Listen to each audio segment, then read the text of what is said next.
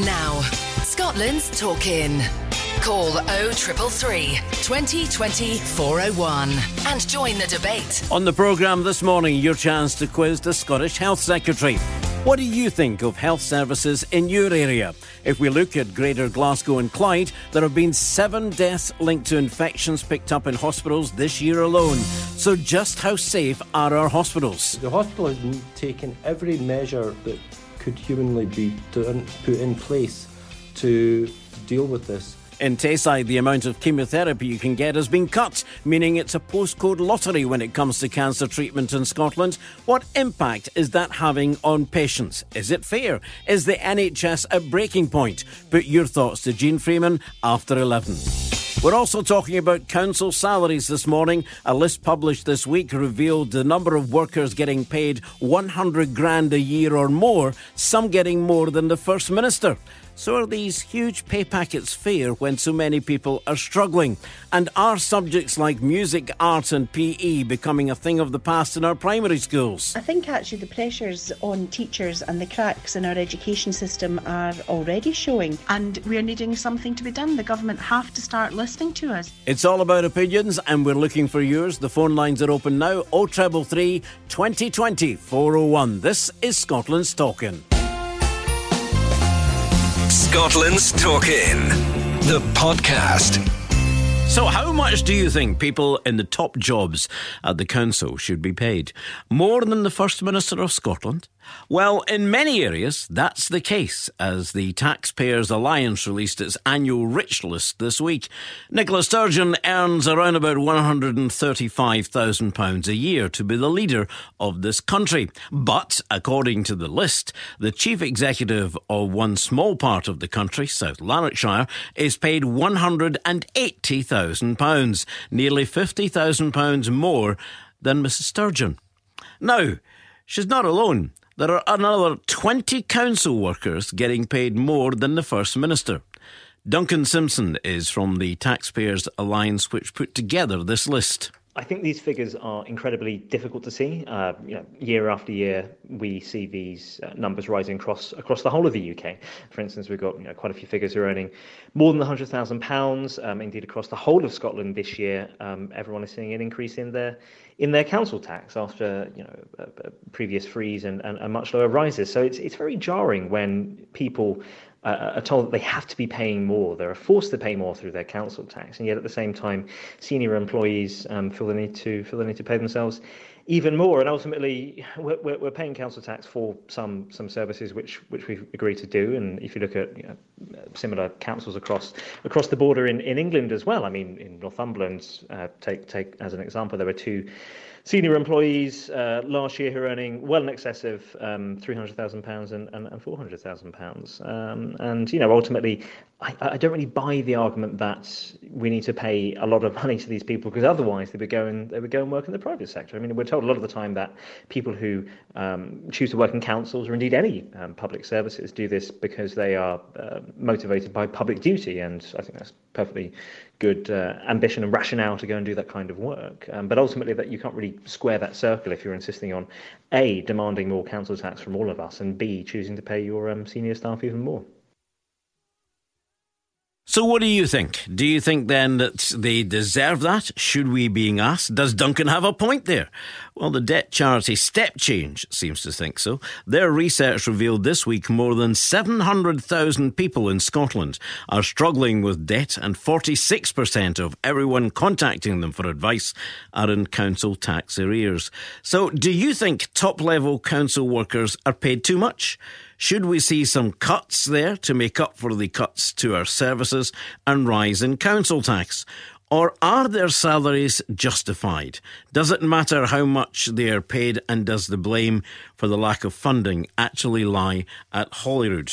What are your thoughts on that? Where does the blame lie here? Should we be asking these chief executives, chiefs of departments in local councils, should they be taking a cut in their salaries? Does anybody really need to earn over £150,000 a year? And at the same time, they're looking at services that they can cut.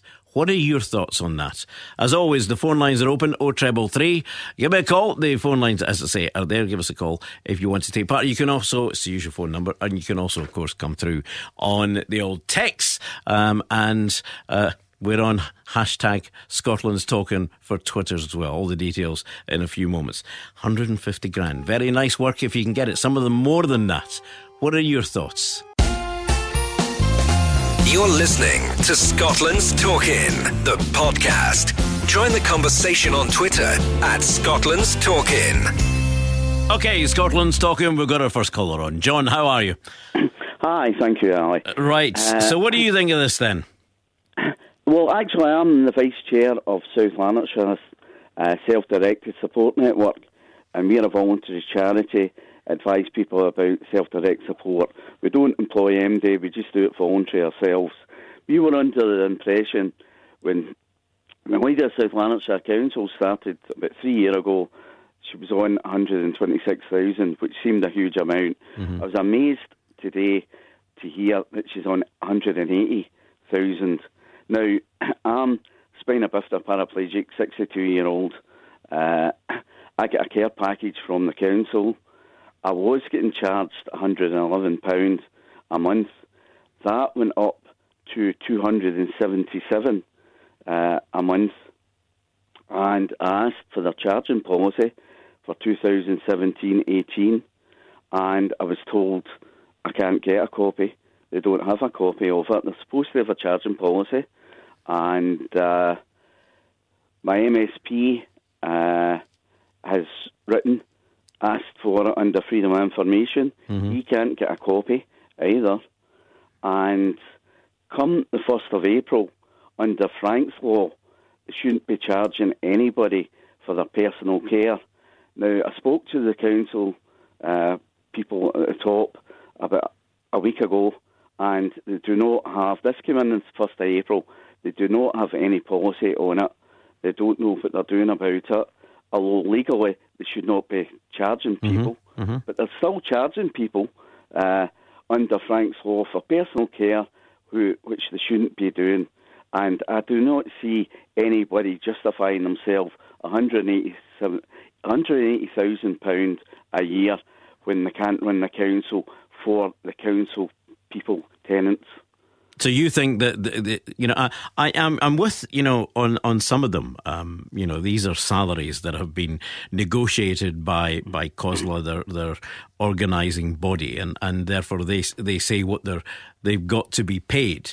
And I just wonder, if anybody did feel it in their conscience that they should hand some of it back where it would go, it probably wouldn't happen like that. It's not as easy to do that. And if somebody applies for a job and the job is advertised at whatever, then they're going. If they're applying for it, they're going to take that salary, aren't they? So you can't really blame it on the chief executive, or can you? Do you blame that on the chief?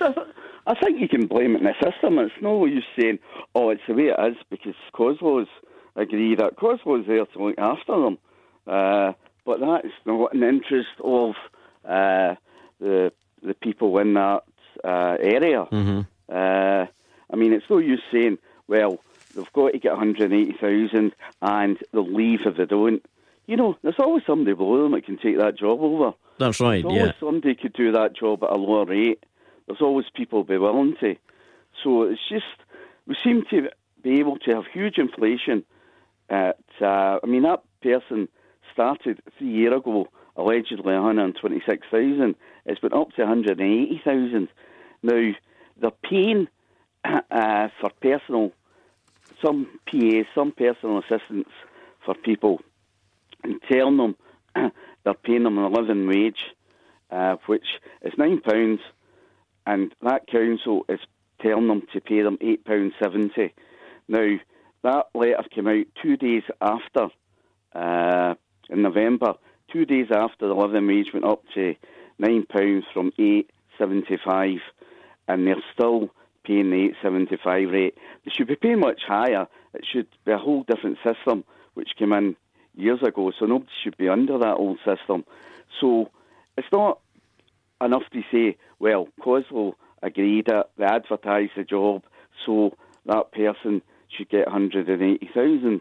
That person's got to justify why they're getting 180. What is so special about them? And there's obviously, clearly nothing special about them when people are living in poverty because of them, because of their mismanagement. OK, John, thank you very much indeed for your call, kicking us off there on how much you think people in the top jobs in your local council should be paid. Many of them are being paid more than the First Minister of Scotland. Nicola Sturgeon, First Minister responsible for governing the whole of Scotland. Many chief executives looking after smaller areas are paid more than she is. So what is your thoughts on that? As we heard from John there, you can give us a call on 0333 2020 401. Scotland's Talking for a Sunday morning. It's all about your opinions and looking for yours, of course.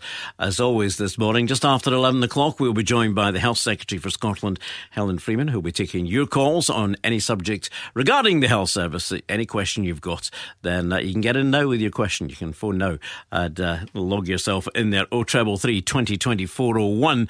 At the moment, we're also looking at how much you think people in the top jobs in councils should be paid. Here's one in from on the text from Gregor. He says, I've been in poll tax arrears since it started. Can't see a way out, but I pay it now as much as I can anyway, and I'm skint after about the 10th day of the month. Gregor, my sympathies are with you, but it's a long time to be paying poll tax back, but I'm sure you've taken some advice on that. Maybe it's something you can go and see Citizens' Advice about and see if you can get a way around that. But thanks for getting in touch. Irene has also been in touch, and she says it's the case with the council where I live that the libraries are being affected. They're talking about school classes being increased, teachers being decreased, no more lollipop men and women in some areas, toilets are being closed, but we can still afford the big chunk of money for the officers who hide behind the councillors. And then the councillor says it's not really us, it is, of course, the officers. So we go round in circles and don't really get anywhere. Thank you very much indeed, Irene, for that call as well, or for the texts. Keep them coming in, as always. Delighted to hear from you. That phone number for Scotland's Talking, 0333 2020 401. Scotland's Talking, the podcast. Sunday morning, Scotland's Talking. I'm Ali Bally. Good morning to you. Talking there about how much you think the top jobs are worth in the council, and should the chief executives be really paid more than the First Minister of Scotland? And if they're paying that much on top people, could they be reducing that and giving some of our services that they find they've got to cut? And I suppose this is linked in the same way. I'm talking here about primary school children. There are fears that primary school children could be missing out on learning about music or art, or even not getting the chance to do PE. It's as the Scottish Government releases its teacher census, which shows the number in those specialist subject areas have fallen every year since 2011. In fact, it's dropped by more than 40%. Let's look specifically at music, for example, which seems to have suffered the most. In 2011, there were 108 teachers across the country whose main job was to teach music. Last year, there were 62. Let's just go through that again. In 2011, 108 teachers across the country who taught music. Last year, there are now 62, with 10 local authority areas having none at all. Now, one person concerned about these new figures is Alison Harris. She's the Children and Young People's spokesperson for Scottish Conservatives, and she's been talking to our reporter Paul Kelly. I'm absolutely horrified that the numbers of dedicated music teachers have dropped so dramatically in the past 7 years. You know, they've actually plummeted by 42%, which, when you look at things in the overall, that's nearly half. And I think this will have a huge impact on children when they're at primary school, because, you know, you have to really appreciate that learning music at primary school is a fantastic life skill to actually develop and have. And so, I mean, presumably in a lot of schools where we're seeing that don't have a specialist music teacher, this is just kind of contributing to the workload of other classroom teachers. Is that something that's just going to make the job that teachers have even more difficult? Yeah, absolutely. If the workload of our teachers in primary schools is already huge, and I think that when you don't have the dedicated music teachers in our primary schools helping out, then, and teaching what they should be teaching, if you're requiring, the teachers to do this as well, then yes, obviously the workload will be increasing.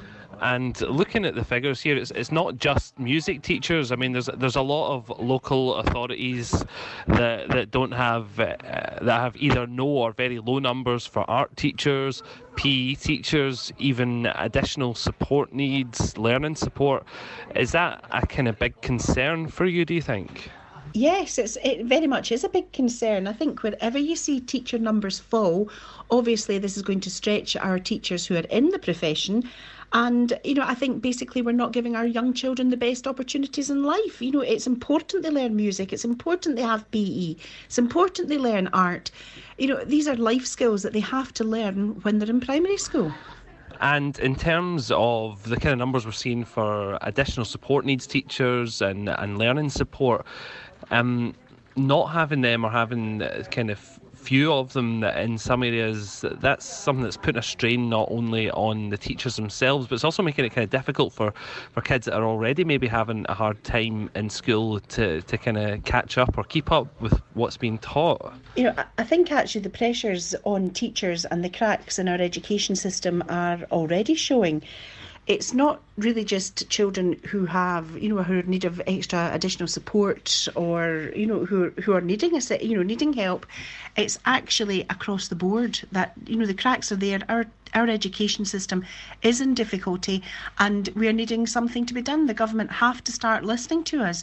There needs to be changes and teachers we need more teachers across the board. And so what kind of action would you like to see taken on this? Is it just a case of recruiting more teachers or do you think there are other changes needed as well? Yes, I think recruitment is absolutely essential going forward. We really need to sit down and seriously look at the overall workforce planning that we require. I think we have to appreciate that, the curriculum for excellence, with this has also, the workload for teachers has hugely increased. And the teaching profession is currently not regarded as an attractive profession to be in. So, yes, we need to look at this going forward. Alison Harris, she's the Children and Young People's spokesperson for the Scottish Conservatives.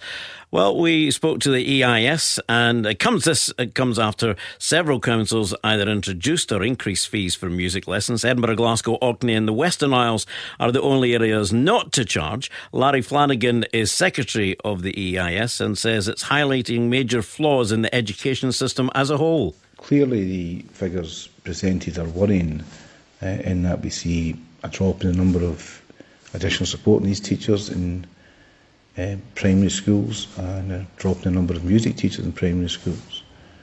All of this creates additional pressure on classroom teachers because the curriculum still has to be delivered. I think our view would be very strongly that whilst there is national guidance, local authorities have to ensure that they are maintaining the number of suitably qualified teachers to deliver the curriculum effectively across the whole of the primary sector. And if that means ASN specialists or it means art or music or drama specialists, then they should make sure that is factored into their staffing levels and pupils get the benefit of that specialised teaching. So what is the situation like at your local primary schools? Do the kid get to do music, PE or art? Let us know. Here's that number again if you'd like to comment. 0333 2020 401. The king of wishful thinking, talking of wishful thinking, Phil sends me his text and he says, maybe we could invite these high earners in the council onto the show and they can justify why they're worth all that mega money. I, for one, would be very interested to hear their explanations, but I won't be holding my breath. Thanks very much indeed, Phil. Just going back to, we're talking about teacher numbers and the councils regarding music in particular. The Scottish Government sent us this little statement. Teacher numbers in Scottish schools are at their highest since 2010, but we recognise there are recruitment challenges, and that's why we've increased targets for recruitment and created new routes into the profession to make it more practical and flexible for people. Music education is of enormous benefit, and we're working to find solutions to help it remain accessible to all. So is it fair on pupils? That's, I suppose, one of the questions we've got to ask. Is it fair on pupils that they are losing out on things like music, etc.? Tommy's on the line. Hi, Tommy. How are you doing? Oh, not bad, Ali. Thanks very much. Okay. I think just my point was, and I actually took music myself at school, so I'll give you a bit of back up what I'm going to say. The music class in school is just a complete skive. It always was. As far as I'm concerned, in terms of sort of overall contribution, music does nothing for kids. I think the education system has got bigger fish to fry. I'm certainly not suggesting that music's not important, but I think, to get it as a subject at school, it's almost like it's just a period off. As far as I'm concerned, get the kids being able to count, read and write, and then, but everybody knows it, that the music class is just a complete skive. So you said you took music. Are you saying that you didn't learn to play any musical instrument then? Exactly. It was a case of just sit there and, we would get some things about reading music and I'll be honest with you as well. See the ones that actually in the class who were sort of trying to learn to play an instrument and whatever, I'll be honest, they were actually rubbish at it. They were wasting their time. Anybody who's got any musical talent does it in their own time and their brain's tuned in that way. They're not going to learn anything by sitting with a teacher for half an hour, 40 minutes messing about. Is that not a bit of a shame on those kids who can and want to learn, that they're being held back by people like you who are skiving just for skiving's sake? Well, I don't understand how I would be holding them back. And by the way, the skiving, the fish rots for the head down. The teachers there, they're in control of the class. If we're sitting doing nothing, that's because of them. And it's because of the actual archetype of music teachers. I'll be honest with you, there was two different music teachers and they were exactly the same. It was just a carry on. And what my point is anybody who's musically talented or has an ability, they do it in their own time. They're actually brains tuned in to be able to play musical instruments. They're not learning to do it sitting in a class. OK, Tommy, thank you very much indeed for that view. We're coming up to the news at 11. You may have a view on that, but coming up after the news at 11, we'll be joined by the Health Secretary, Jeane Freeman. If you've got a point you would like to make to her or a question you'd like to put to her regarding the health service in Scotland, then get your call in now. That number again is 0333 2020 401. You're listening to Scotland's Talkin', the podcast. Join the conversation on Twitter at Scotland's Talkin'. Scotland's Talkin', and this week the NHS has once again been in the spotlight with French concerns about how safe are our hospitals. It comes after the death of a third premature baby at the Princess Royal Maternity Hospital in Glasgow after an infection was found at a neonatal unit. 3 other babies had the same kind of blood infection back in January and only one of them made it home. The other 2 sadly died. It prompted huge concern from the public about why this has happened and what has been done to prevent it. Let's hear first from NHS Greater Glasgow and Clyde's Chief of Medicine for Women and Children, Dr Alan Mathers, who can tell us a bit more about this infection. So Staphylococcus aureus is a bacteria that covers most of our skin. So large numbers of people have this, but there are many, many different strains of it. And if these strains get into your body system, whether through skin or other means, then you can become infected. That can cause septicemia and death. So it's an organism that we all live with. There are, in this particular case, is a very rare subtype of this that was previously never seen in the United Kingdom. So we have been very rigorous in our efforts to try and manage this, because there is a concern that this is one of these bacteria that is now coming into the UK health system. So from the point of view of the hospital has taken every measure that could humanly be done, put in place to deal with this. We have had every part of the neonatal unit has been cleaned using a thing called hydrogen peroxide vapour, which is considered to be the gold standard way of managing bacteria. In addition to that, we have put in a policy of screening staff members. Every baby is being screened, and that policy of screening every baby on a weekly basis will continue until we've had 4 weeks of negative results.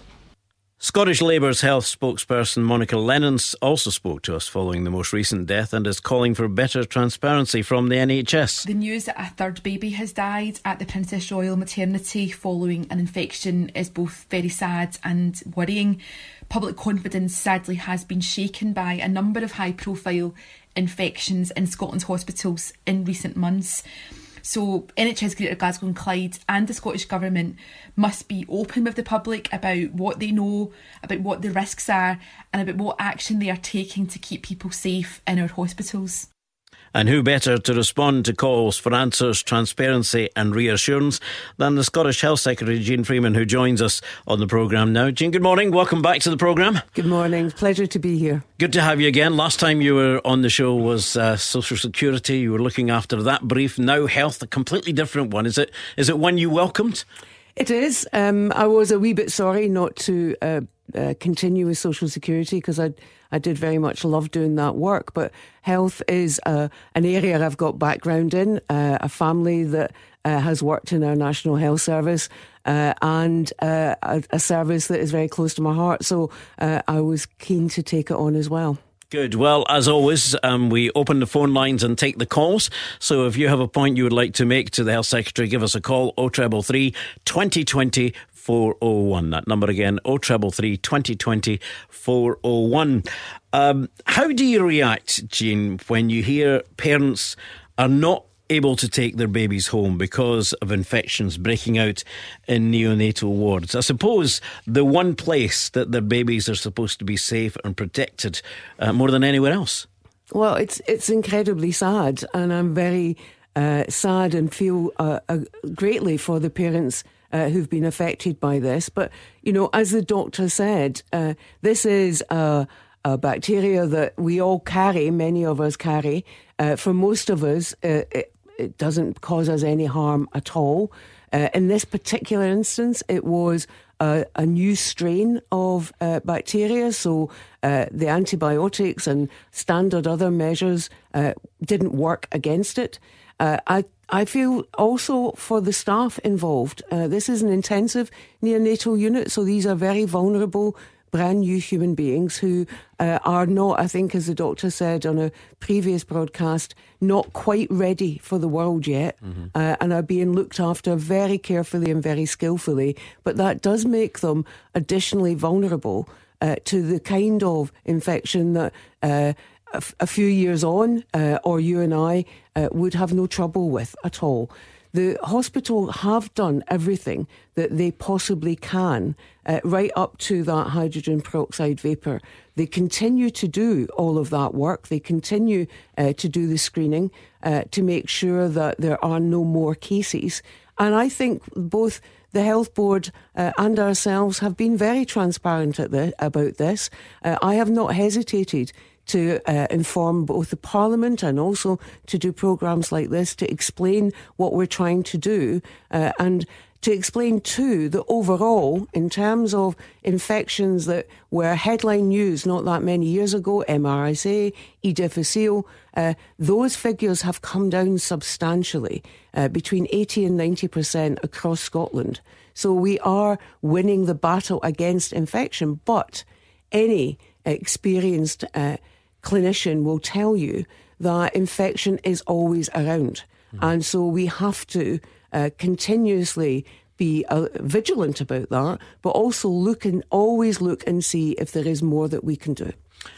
You know, we're talking there about the staff and the patients and the family, and I know you visit these hospitals, you visit these units. What is the effect, do you think, it has on staff morale when something like this happens and then there's all the headlines about it? Do you think this has an effect on them? I do. I mean, I think that we forget sometimes that, you know, staff hurt. This is a painful, emotionally difficult time. If you are a nurse in an intensive neonatal unit and one of the wee ones that you're caring for with your team, or you're a doctor, a consultant, whatever you might be, domestic, anyone in that team, when one of the wee ones that you are caring for dies, that hurts. And we forget about that. Mm-hmm. And so I think that it is entirely right and proper for people to challenge me about what I'm doing, but I don't think it's fair to then leap to our health service isn't safe, because that's not true. Infection is a fact of life in our health service. Our job as clinicians and nurses and others is to do what they do every single day. Right now, in our hospitals, nurses and domestics and clinicians, consultants will be working extremely hard to make sure that their patients are safe. My job is to make sure that they have all the resources they need to do that, and that where they have concerns and issues that they want to raise, that they can freely do so and they're listened to. OK, we'll come back to some of these points in a moment, but as always, we take the calls, and we take the calls as they come in. And it's Catherine first. Catherine, a very good morning to you. Good morning, Ali, and Health Minister Miss Freeman. Right, good morning. You're through to the Health Minister, so what's your point? I'm actually quite concerned about the poor care that myself and my family members have experienced, and I know from speaking to others with long-term health conditions that there are many concerns, and we don't feel that healthcare is actually really getting much better, unfortunately. And I'm a former health professional, so I know what the standards probably should be.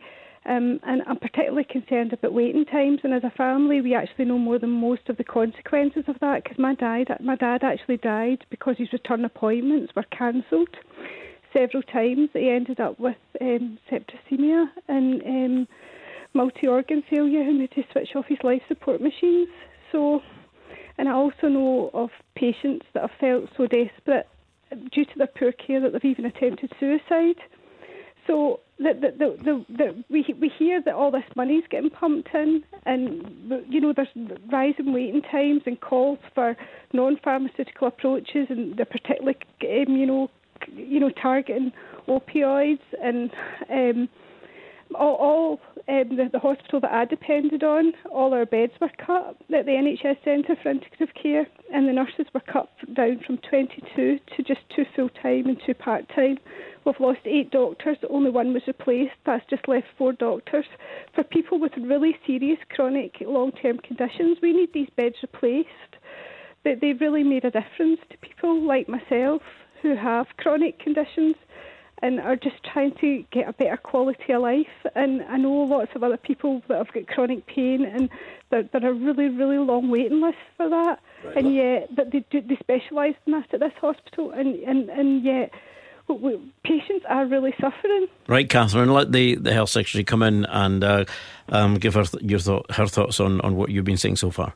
So, Catherine, good morning to you, and I'm really sorry that that's been your experience, and particularly sorry about what you've told me about the death of your dad. It must have been exceptionally hard for you. We are putting more money into our health service. I have about just under 50% of the entire Scottish budget. But the trick is to make sure that it goes in the right direction. And I hear what you're saying about the Centre for Integrated Care, and I know that there was a lot of concern around the decisions that the Health Board made about that at the time when they made it. But there were also clinical views that was not the best use of resources. I'm sure that you've already, I hope you've already had the opportunity of some discussions with representatives of the Health Board about it. I know that their chair, John Brown, would be very happy to have those discussions with you and to make sure that if the care that you need is not available anymore through that centre, that it is available to you from other places.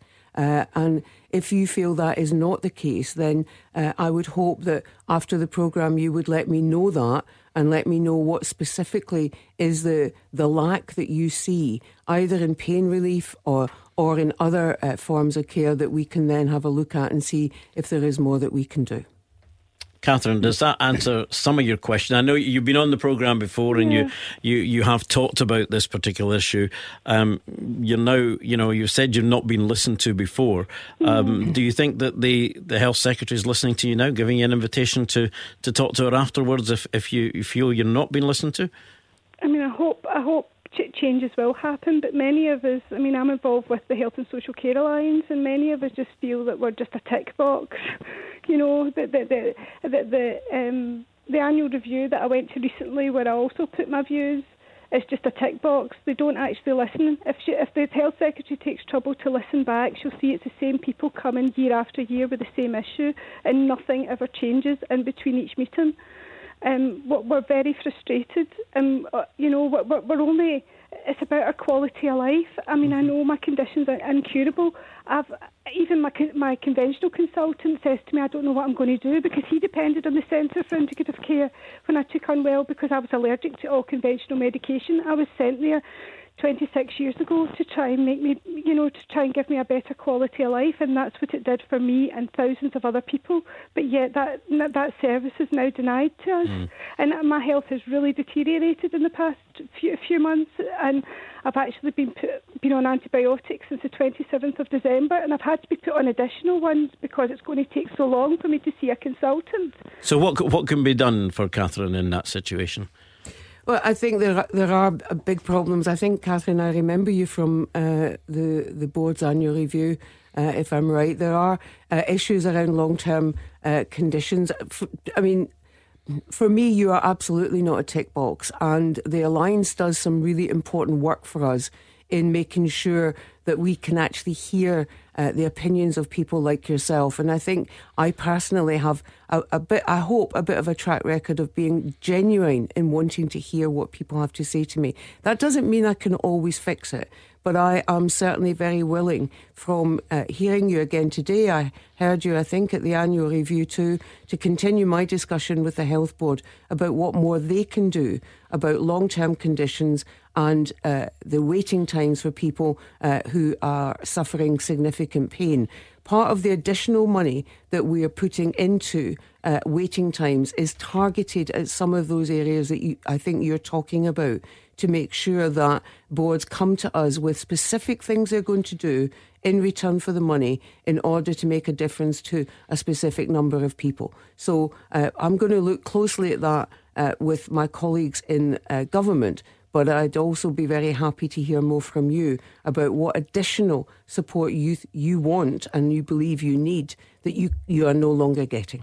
Catherine, thank you very much indeed for getting in touch.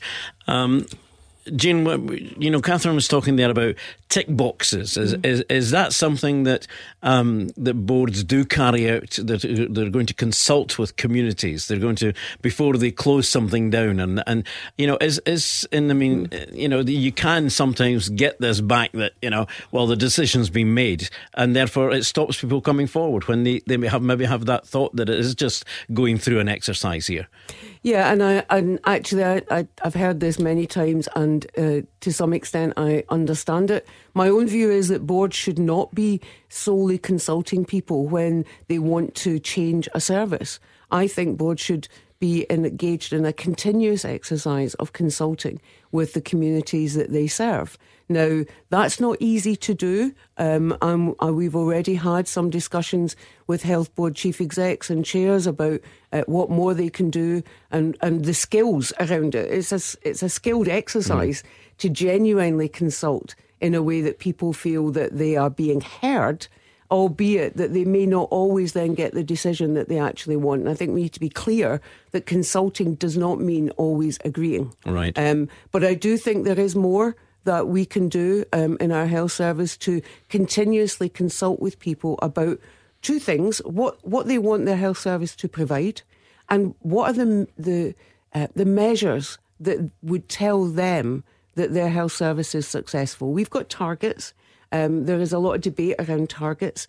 My personal view is that I'm quite happy to talk about whether we've got the right targets or not. But first of all, I need us to do more to meet the ones we've got, and then we'll have that conversation. But I need to know what people want to measure, how they want to measure a successful health service. Is it the targets we've got just now, or is it something different? OK, back on the phone lines. Here's Alex. Alec Wallace, good morning to you. Good morning. Morning, you're through to the Health Minister. Hi, Mrs. Freeman. As you know, through my MSP, I've been trying to get a meeting with you for the last year regarding my wife. She was one of the first patients to go through an operation at Queen Elizabeth in Glasgow. The surgeon discharged her twice against her wishes and the family's wishes with a full bottle of liquid morphine, which is a controlled drug. 2 days after that, she ended up in life support due to brain swelling, lungs full of fluid and a heart attack. At the first meeting with the surgeon, he admitted that the systems weren't working properly in the theatres since it was a new hospital. He also pled 14 other liabilities last year. We found her medical records has been altered and inaccurate information put on them. The clinical director even says this on audio recording. Our experts has took just under £7,000 to try and get a proper report, which they can't do because of the records. Our case was part of the committee meeting that you ordered up in January of this year, and to see what's happening regarding this Queen Elizabeth. And we were told from the committee that in their office that my wife's case is not certainly an individual case. Again, my MSP, Bob Doris, has been repeatedly asking you for you to give us a meeting, and you're keeping saying no. Also with your predecessor, Shona Robinson. My wife's on 186 tablets per week, and I'd like to know what you feel about this.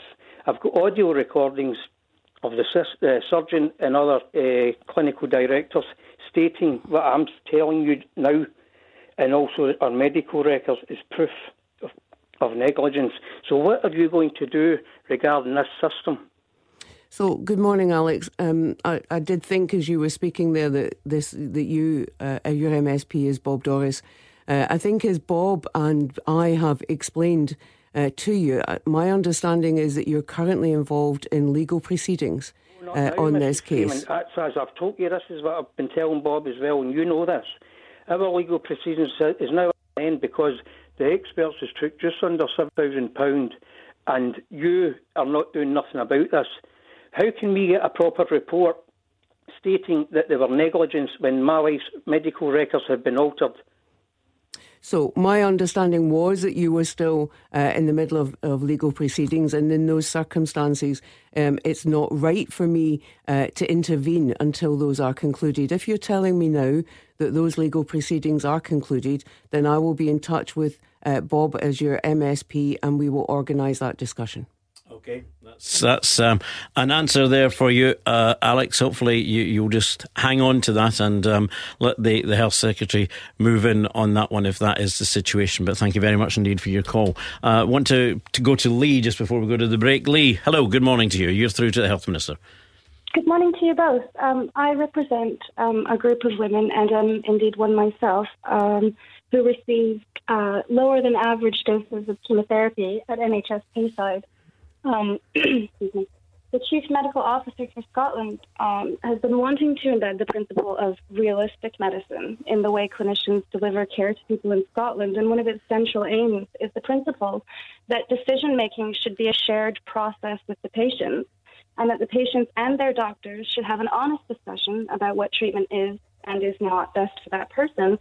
And that means that we're really moving away from patients being passive receiving care. I think that patients have a right to be informed and to be listened to and to have their decisions respected. And at NHS Tayside, this clearly was not the case because we breast cancer patients were not provided with fully informed consent about what our dosages would entail and how they differed from other cancer networks in Scotland.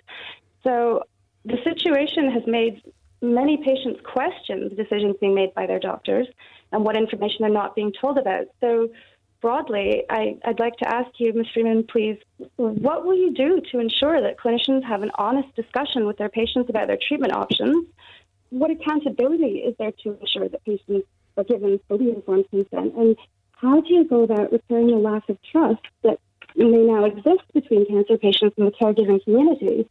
I mean, ideally, we'd like to see the Scottish Government provide clarity on the purpose and remit of the regional cancer networks and on the accountability structures for their decision-making processes. Right, Lee, we'll stop you there. Apart from the fact we've got a dodgy telephone line, you keep disappearing, but I think we've got the gist of the whole thing. I mean, this is a big story throughout Scotland, but particularly in Tayside. Well, it's primarily it is in Tayside because it was in Tayside that it was from memory a whistleblower that raised with us concerns about the dosage of chemotherapy that was being given to women who suffered from breast cancer, and that was different from the agreed clinical position with oncologists in the rest of Scotland. And it was the Chief Medical Officer's action that then produced the result that we're now dealing with, that was lower than elsewhere,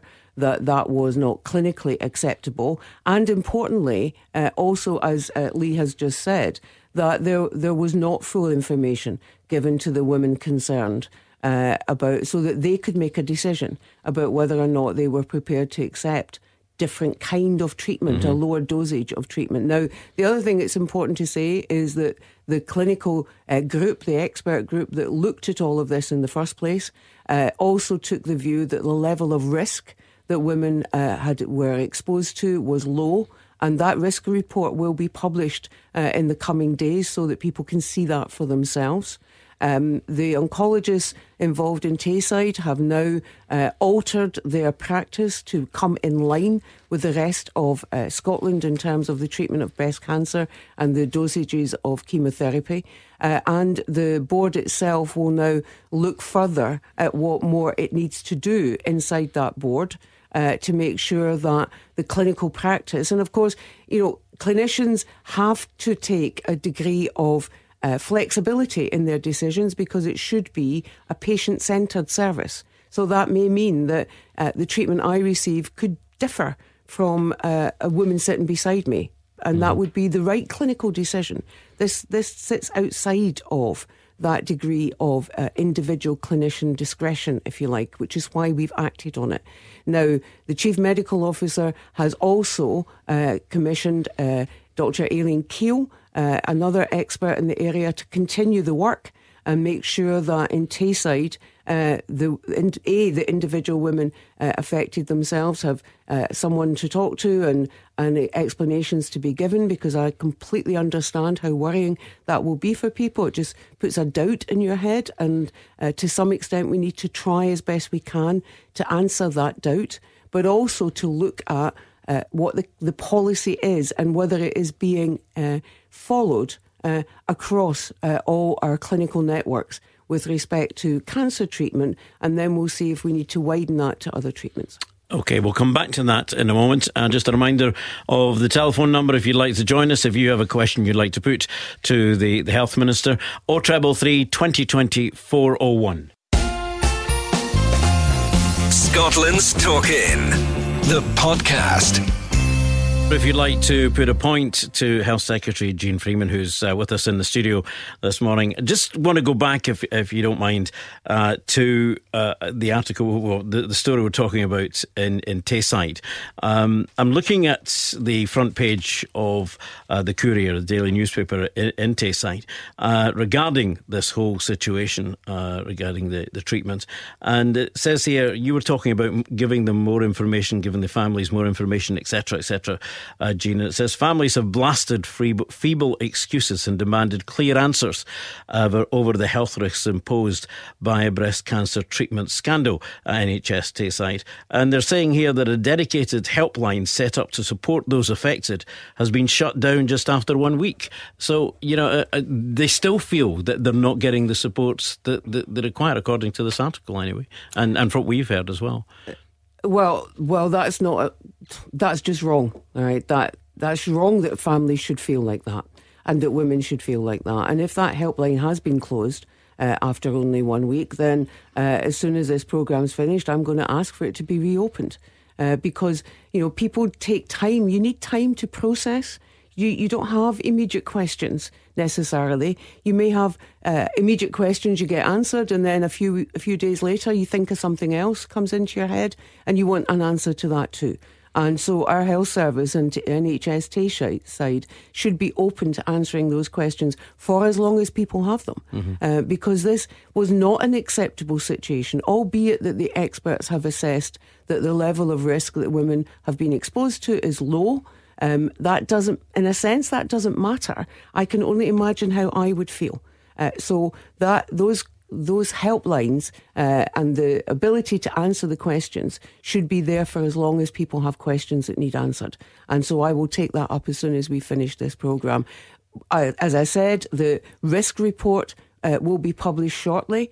I have asked for it to be the risk report itself, as it stands, as the Chief Medical Officer received it, will be published. But it is quite medicalised, if that makes sense. And so I've said that we need to also be able to explain it clearly to people, explain it so I can understand it better than I currently do, for example, and with a bit of luck that's also helpful to other folks, so that people get clear answers to their questions, and that we keep on doing that until people feel that all the questions they have been answered, but also the support that they rightly should look for is there for them, and we will make sure that happens in Tayside. Tayside Health Board was one of your first headaches, really, with the Chief Executive going, the Chairman going. Do you feel it's on the right way now? Have you got every confidence in the team you've got in there at the moment? Yes, I do. I think that actually think that the swift action that was taken on receipt of the report by the Chief Executive with the clinicians is a measure of his determination to ensure that Tayside Health Board regains the good reputation that it had, and that actually a great deal of its work deserves to have a good reputation. Sometimes we focus quite rightly where things go wrong, but we shouldn't forget the many, many instances across our health service where things go really well. And, as I said earlier, as we sit here today talking, yes, we are talking about problems, and we should do, but there are thousands of NHS staff working very hard today, right now, this minute, helping people, saving lives, making lives better, bringing new life into being. And we shouldn't forget that is happening as well. OK, back on the phone lines, Margaret Brown. Margaret, good morning to you. Good morning. You're through to the Health Secretary. What's your point, please? I'm phoning up about my granddaughter. She's 10. About last July, August, she started having pains in her tummy. And she had already been under a consultant for gastro-reflux and headaches about 2 years ago. So she's been attending to this consultant. We're going round in circles. She's still got these terrible pains in her tummy. And in January, one Sunday night, she was crying. Mummy, take me to the doctor. So my daughter took her up to the accident and emergency. And she waited from 9 at night till 3 o'clock in the morning. And they said she had a urine infection. But she was given antibiotics. It would take 48 hours. The 48 hours, she still had the pains. So my daughter took her back. It wasn't a urine infection. It was just because of the nature of where they're taking the tests from. So this has been going on. She's been, by the advice of the consultant, she's been on a dairy-free diet, a wheat-free diet, a full gluten-free diet. She's now on, my daughter's put her on under the nightshade group, tomatoes, potatoes, etc. Nothing's making any difference. Sometimes she looks ghastly. She's white. She's got dark circles under her eyes. The consultant says it's IBS. Now, to me, IBS has... different people have different symptoms, but she has this pain all the time. She has neither extreme diarrhea or extreme constipation, which you would put down to IBS. But Margaret, can I just stop you there? I understand going through all the symptoms, but what is your point to the Health Secretary? Right, I'm getting to this point. Well, very quickly, please. Right. My daughter requested a second opinion in December, and she got a letter, a standard letter, saying it could take so many weeks. And So my daughter phoned up, but the number on the bottom of the letter was non-existent. So she got through, and she eventually got through to the appointments people, and they said a specialised children's appointment could take up to 7 months. So we thought, that's terrible. Anyway, she says to the consultant, she knew she had requested a second opinion, and it was a gastro consultant that my daughter wanted her daughter to see. And now we've been told it could take up to a year. Now, to have, in this day and age, to have a child of 10, anybody, intensive tummy pains for a whole year, and she's had all the non-invasive tests done. Okay. Give the Health Secretary a chance to answer this then, please. Sorry. That's all right. It's okay. Take a breath. So good morning, Margaret. I'm sorry to hear about the troubles your granddaughter's experiencing, and it must be a real worry for you and her mum and all the family. Your daughter was right to ask for a second opinion, but and I can't. I'm not medically qualified, so I can't comment on the symptoms or the specific issues or any of that, as I'm sure you will understand. Which health board is it? Which area do you live in? Edinburgh. You live in Edinburgh. If you don't mind, after the programme, if you would leave your contact details, then my office will get in touch with you to get some of the detailed information till we see. We can speak to the health board and find out exactly why they are saying it would take that long before you get a second opinion. And because that seems to me, as it does indeed to you, a very long time indeed, and at a length of time that's really not acceptable for anyone, but in particular in this case, a 10-year-old who has been experiencing this for some time. So if you're happy to do that and leave your contact details, then we will follow that up with the board just to check why they are saying that a second opinion would take as long as that before your daughter would get it. I appreciate that, because she's also lost weight. She's lost 2 kilos, which is quite a lot for a child to lose. Right, well, if you just hang on there, Margaret, we'll get your details and we'll pass them on to the Health Secretary. And as you were saying, Jeane, it is a long time to be referred, isn't it? I mean, it's a long waiting time that for any age. Yes. Right. Yes, it is. Okay. That number again, if you'd like to join us, 0333 20 20 401. If you have a question you would like to put to the Health Secretary, we'll speak to Maxine after these.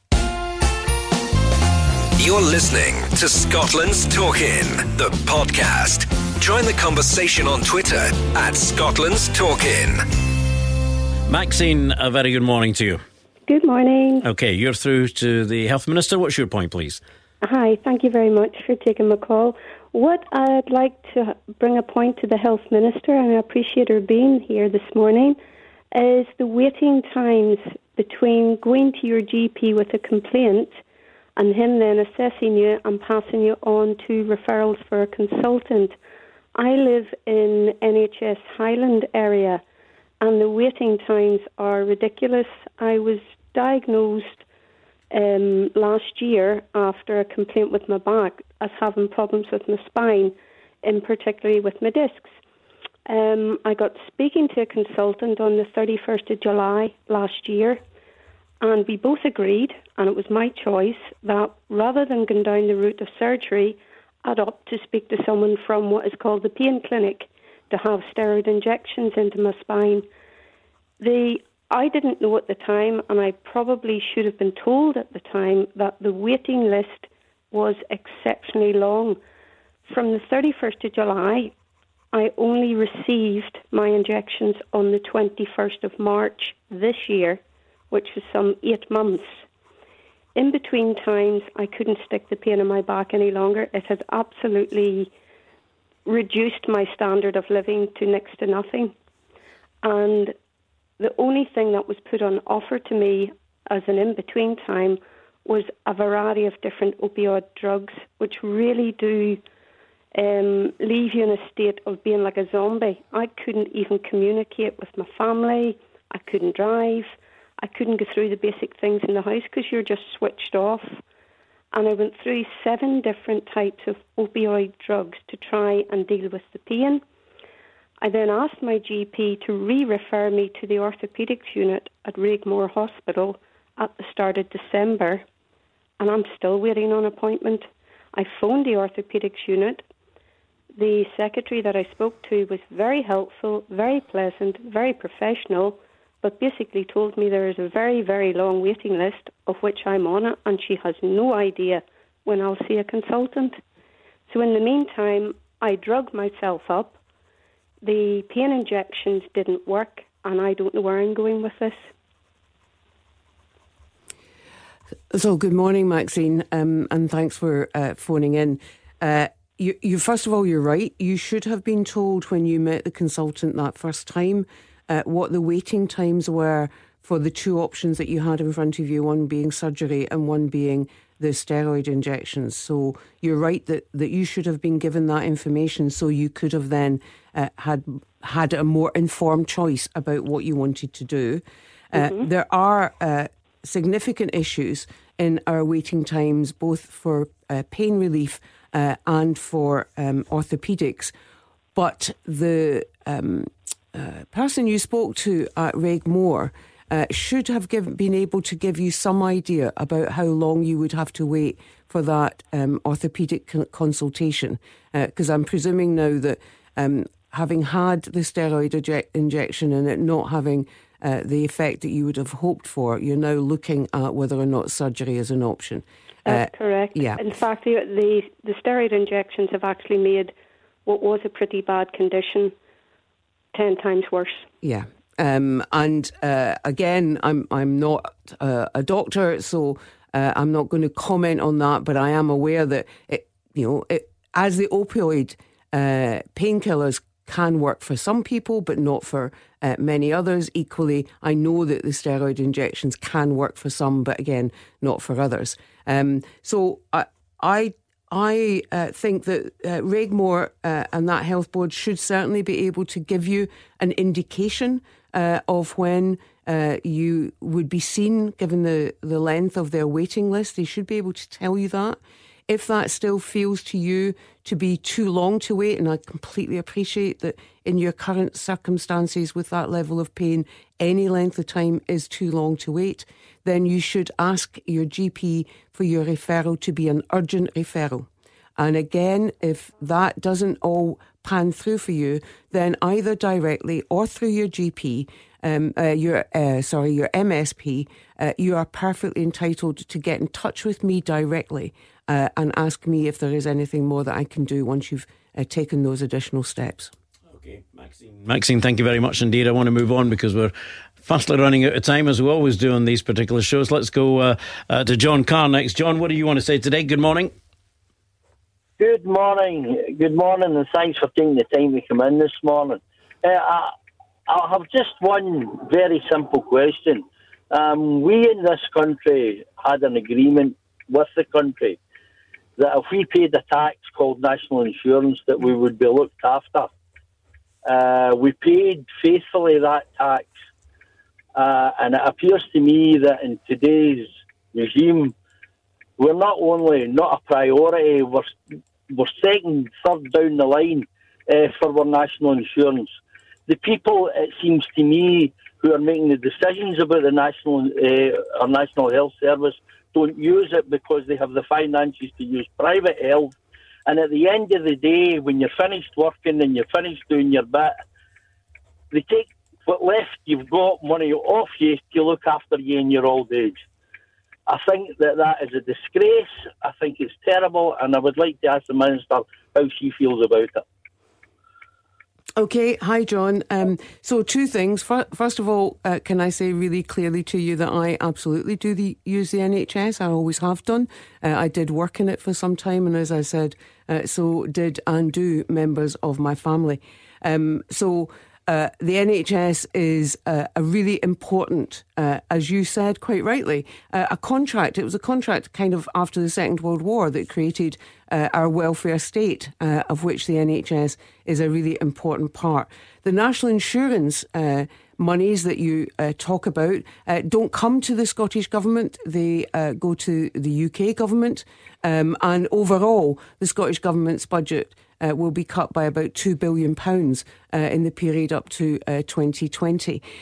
Even so, just as I said earlier in the programme, just under 50% of the entire Scottish budget goes into our National Health Service, including our Health and Social Care Service.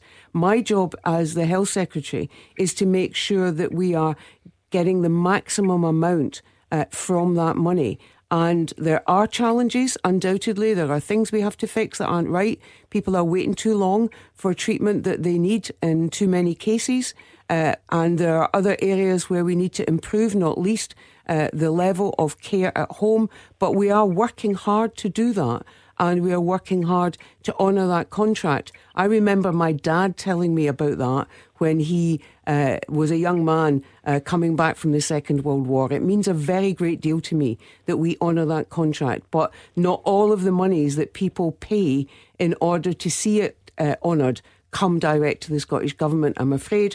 Should that one day be the case, then we would, of course, continue to use it for our National Health Service and for our welfare system. But right now, we are doing everything we can, and I'm not trying to dodge that there are serious problems we need to solve. OK, John, thank you very much indeed for your question. Final caller, I think, is going to be Michael. Michael, can you put your point very quickly, please? How you doing? It's regarding the new Queen Elizabeth Hospital.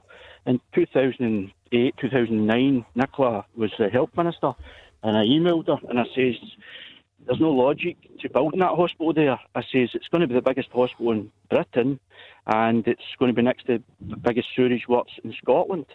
I says, it doesn't tick any boxes, and it's £1 billion of Scottish taxpayers' money. And I says, and you'll have all these problems, right, regarding air conditioning and everything else, air quality. So I heard the Beatson moved back out. So all these bacterial infections and all this, it's where it's cited.